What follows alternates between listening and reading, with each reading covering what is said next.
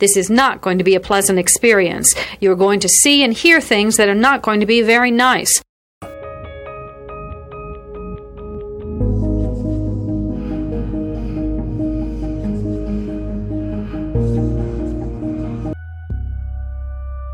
Experts divide serial killing into two general types, organized and disorganized.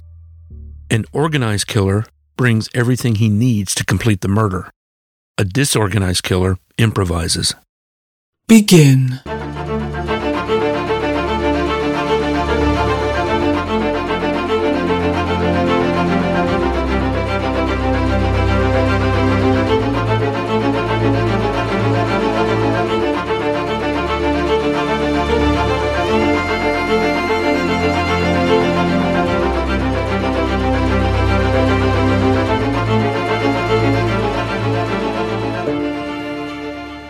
Listener discretion is advised.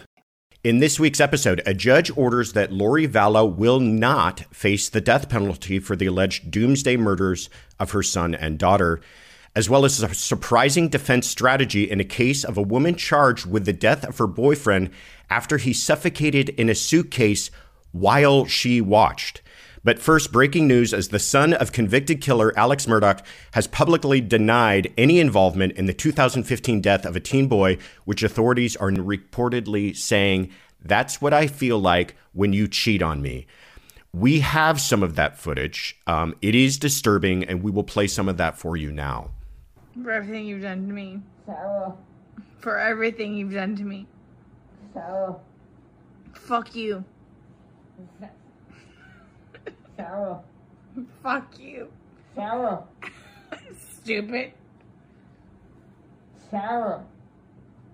That's my name. Don't wear it up. Sarah. I can't fucking breathe, babe. Seriously. Yeah, that's when you do when you choke me. Sarah. Sarah. Sarah, I can't breathe, babe. That's on you. Sarah, I can't breathe. It's on you. Sarah. Sarah, I can't breathe, babe. Oh. That's what I feel like when you ching on me. Sarah. That is chilling stuff, Peter. While the state of Florida does recognize battered spouse syndrome, that defense is typically applied to female victims of spousal abuse. In order for Boone's defense to prove their theory, they would have to demonstrate to a jury that the abuse she suffered was chronic and ongoing. A pretrial conference for the case is set for March 28th, with a possible trial beginning the week of April 10th.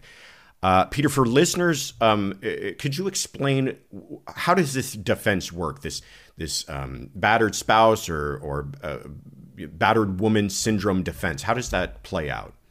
So it's not a ton different from self-defense, but it's in the context of intimate partner violence, which a lot of people learned about in the John. This will conclude the episode. Thanks for tuning in. If you like what you hear, please leave a comment and subscribe. Thank you.